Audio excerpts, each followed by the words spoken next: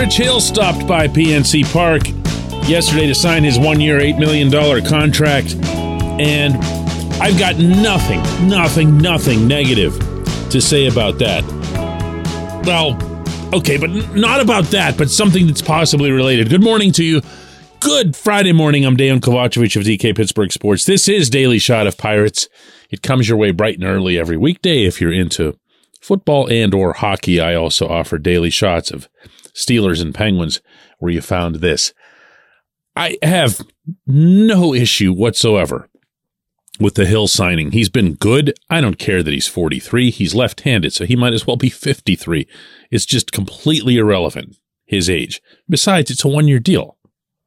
There's just nothing there to say, even remotely snippy about it. He's a piece that was needed toward the 2023 roster, toward the 2023 rotation specifically, because you can't count on everybody that you'd like to be able to count on, not from a performance standpoint, not from a durability standpoint. According to Hill himself yesterday, the Pirates were hardly alone in seeking his services. Ben Cherington, and having relationship with him over the years in Boston, obviously understanding that his ability to put together a roster for winning teams in that city is translating here now in Pittsburgh to roster construction of having the upward movement into the winning side of baseball here in Pittsburgh, and that's something that was very attractive for myself. Now, he went on to say all kinds of nice things about the potential of this young group and how he'd look forward to working with the younger pitchers and everything else you'd want to hear from a veteran. But let's not pretend the Pirates didn't offer the most money. That's how these things work. It's also, by the way, can I just throw this in parenthetically? It's also why I cringe constantly upon hearing, no free agent, whatever, sign here. No free agent, whatever. Free agents go to whoever offers them the most money. I have heard of so few legitimate cases, particularly in Major League Baseball, where the union is so influential among its membership, of a player saying, you know what, but I really like it in this other place, and I'm just going to sign there for less money. Nobody does this. Nobody does this. When a player signs somewhere, it's because they were offered the most money. I have no doubt Hill was offered more money by the Pirates than by anybody else. So, again, if I'm going to rip them for not spending, if I'm going to rip them for not caring about a specific season, hats off here all the way to the front office, from ownership down and all that other stuff, for signing Hill. Wonderful. Good job. However, ... This portion of Daily Shot of Pirates is brought to you by our friends at North Shore Tavern. That's directly across Federal Street from PNC Park. It's home of Steak on a Stone, an eating experience, underscoring the word experience. The steak is brought to you partially cooked on an 800-degree stone, and you do the rest. It's a ton of fun, it's a great meal, and it's a baseball atmosphere like no other in Pittsburgh. North Shore Tavern, right across Federal Street from PNC Park. It's going to sound like I'm changing the subject. I'm not. Luis Ortiz excites me way more than Rich Hill or Vince Velasquez or anyone else that the Pirates are going to bring in from the outside to fortify their pitching. Ortiz, for anyone who kind of tuned this team out over the final few weeks of the 2022 season, and you are easily forgiven for that, was flaming the ball up there at 101 miles an hour like it was nothing. And he was using all kinds of other pitches to keep hitters unsettled, and then he would just bring even more heat. The kid was just unbelievably impressive. He looks like he's ready to pitch in the majors right now based on, well, nothing more really than my own untrained eye. I'm sure there are people inside the game who could find a lot of different things that he could work on, improve, become a better major leaguer. And no, those things are not always readily apparent. You have to wait, you have to see, and they have information from the minors where they'll say, well, look, he's got no pickoff move, and the runners are just going to go crazy on him when he gets to the majors. And they can know stuff like that. So I'm going to give the rare benefit of the doubt to management that there'll be a baseball reason why Ortiz doesn't start out the season in Pittsburgh, which he will not.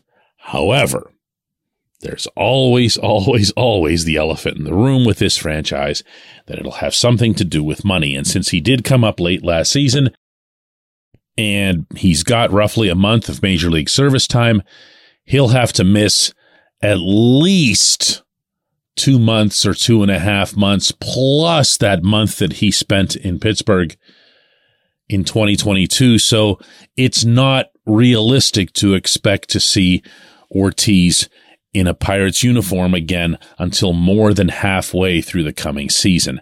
That stinks, but that's also the reality. And it's not just the one that the Pirates go by. It's one that almost every team goes by when it comes to Super 2. There's a little bit of collusion involved, I'm sure, to an extent. But for the most part, it's a system that benefits all teams and all owners equally. Now, that said, when Ortiz is ready, he needs to pitch. I'm getting this out of the way preemptively by a matter of several months because I can smell this one coming from forever away. When he's ready, not when Super 2 says it's okay, but when he's ready, when he's getting hitters out in the International League on a regular basis, the same way he was at this level, and when he's shown signs, real signs, really verifiable, kind of like the O'Neill Cruz ones from last summer, he needs to be in Pittsburgh. There's a big difference between preserving an entire year of a player's rights being held and just holding him down an extra month or two for Super 2 arbitration. In the latter case, you're doing it for nothing but money. I am 1,000% in favor of keeping the player down to buy the extra full year before that player can hit free agency. That is a pact that is signed by owners and players. If the players want to complain about it, they can go take it to their union leadership. But all you have to do to achieve that is to keep a guy down for like a month, not even. Technically speaking, you could get away with doing it for a day. And the reason is that a player can't become a free agent until he has 6 full years. And I mean a 6.00000 on his major league service time. If you have even a day less than that, you don't qualify. So do that. But the Super 2 thing, not in this setting. Not in this setting. Not if you're serious. Not if you're serious, as they claim to be getting. When we come back, a related J1Q.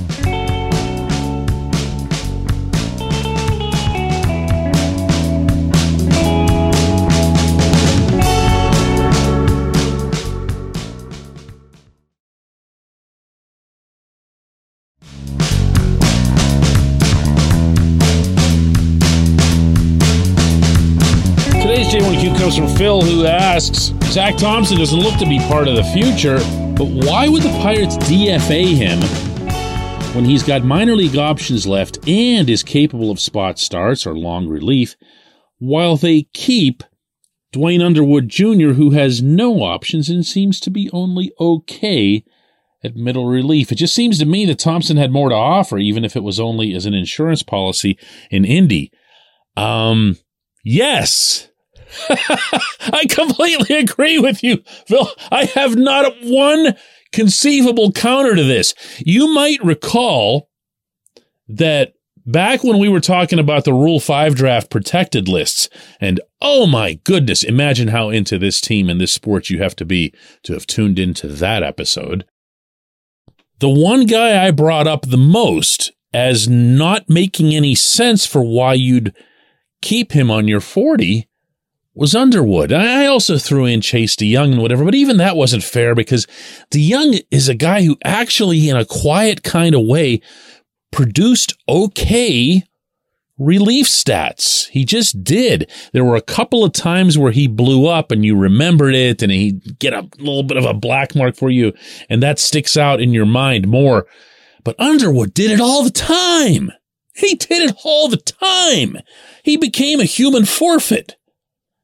And he's not young. As you mentioned, he's got no options. He can't be moved up or down or whatever. And he's never, ever, ever going to make a start for you, spot start or otherwise. And where Thompson is concerned, see, I have a bit of a slant where Thompson is concerned because I've covered a couple of his better games. And they weren't even games where you'd necessarily look at the line score afterward and think, oh, yeah, he was pretty good. It was one of those you just had to be at. And one of them was in Milwaukee. Don't ask me for a date because I do all the Milwaukee trips. I just like going up there. And he dominated the Brewers for the first few innings. It wasn't super long. I don't even think it lasted through 3 or 4.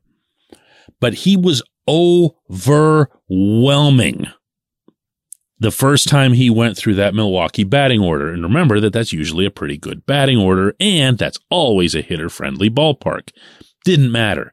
They were absolutely no match for him. And I thought, wow, I mean, there's something here. You could see why the Marlins were kind of into him for a while, and you could see why the Pirates made him the theoretical centerpiece of the Jacob Stallings trade.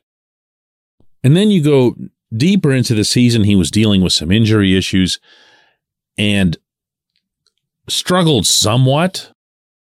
But even then, in spurts, he'd look like, whoa, there's really something here. And to use this quote that I often cite from Clint Hurdle, if it's in there, it's in there, meaning let's find a way to get it out. And to give up on him, well, I guess, like you said, he wasn't exciting. Lack of consistency is not exactly a strength in baseball. But at the same time, there was at least the possibility for something there, whereas I have no idea, other than a rubber arm, what it is that Underwood brings. And I'm sure that Derek Shelton values the rubber arm, especially when you consider how much he might or might not have overused a couple of right-handers in his pen this past season, and David Bednar and Will Crow. So it might have just been a case of Shelton saying, I need this guy. I need this guy. I need him because he's never worn down. I don't care if he gets rocked. I don't care whatever. He seems to have good composure after getting rocked.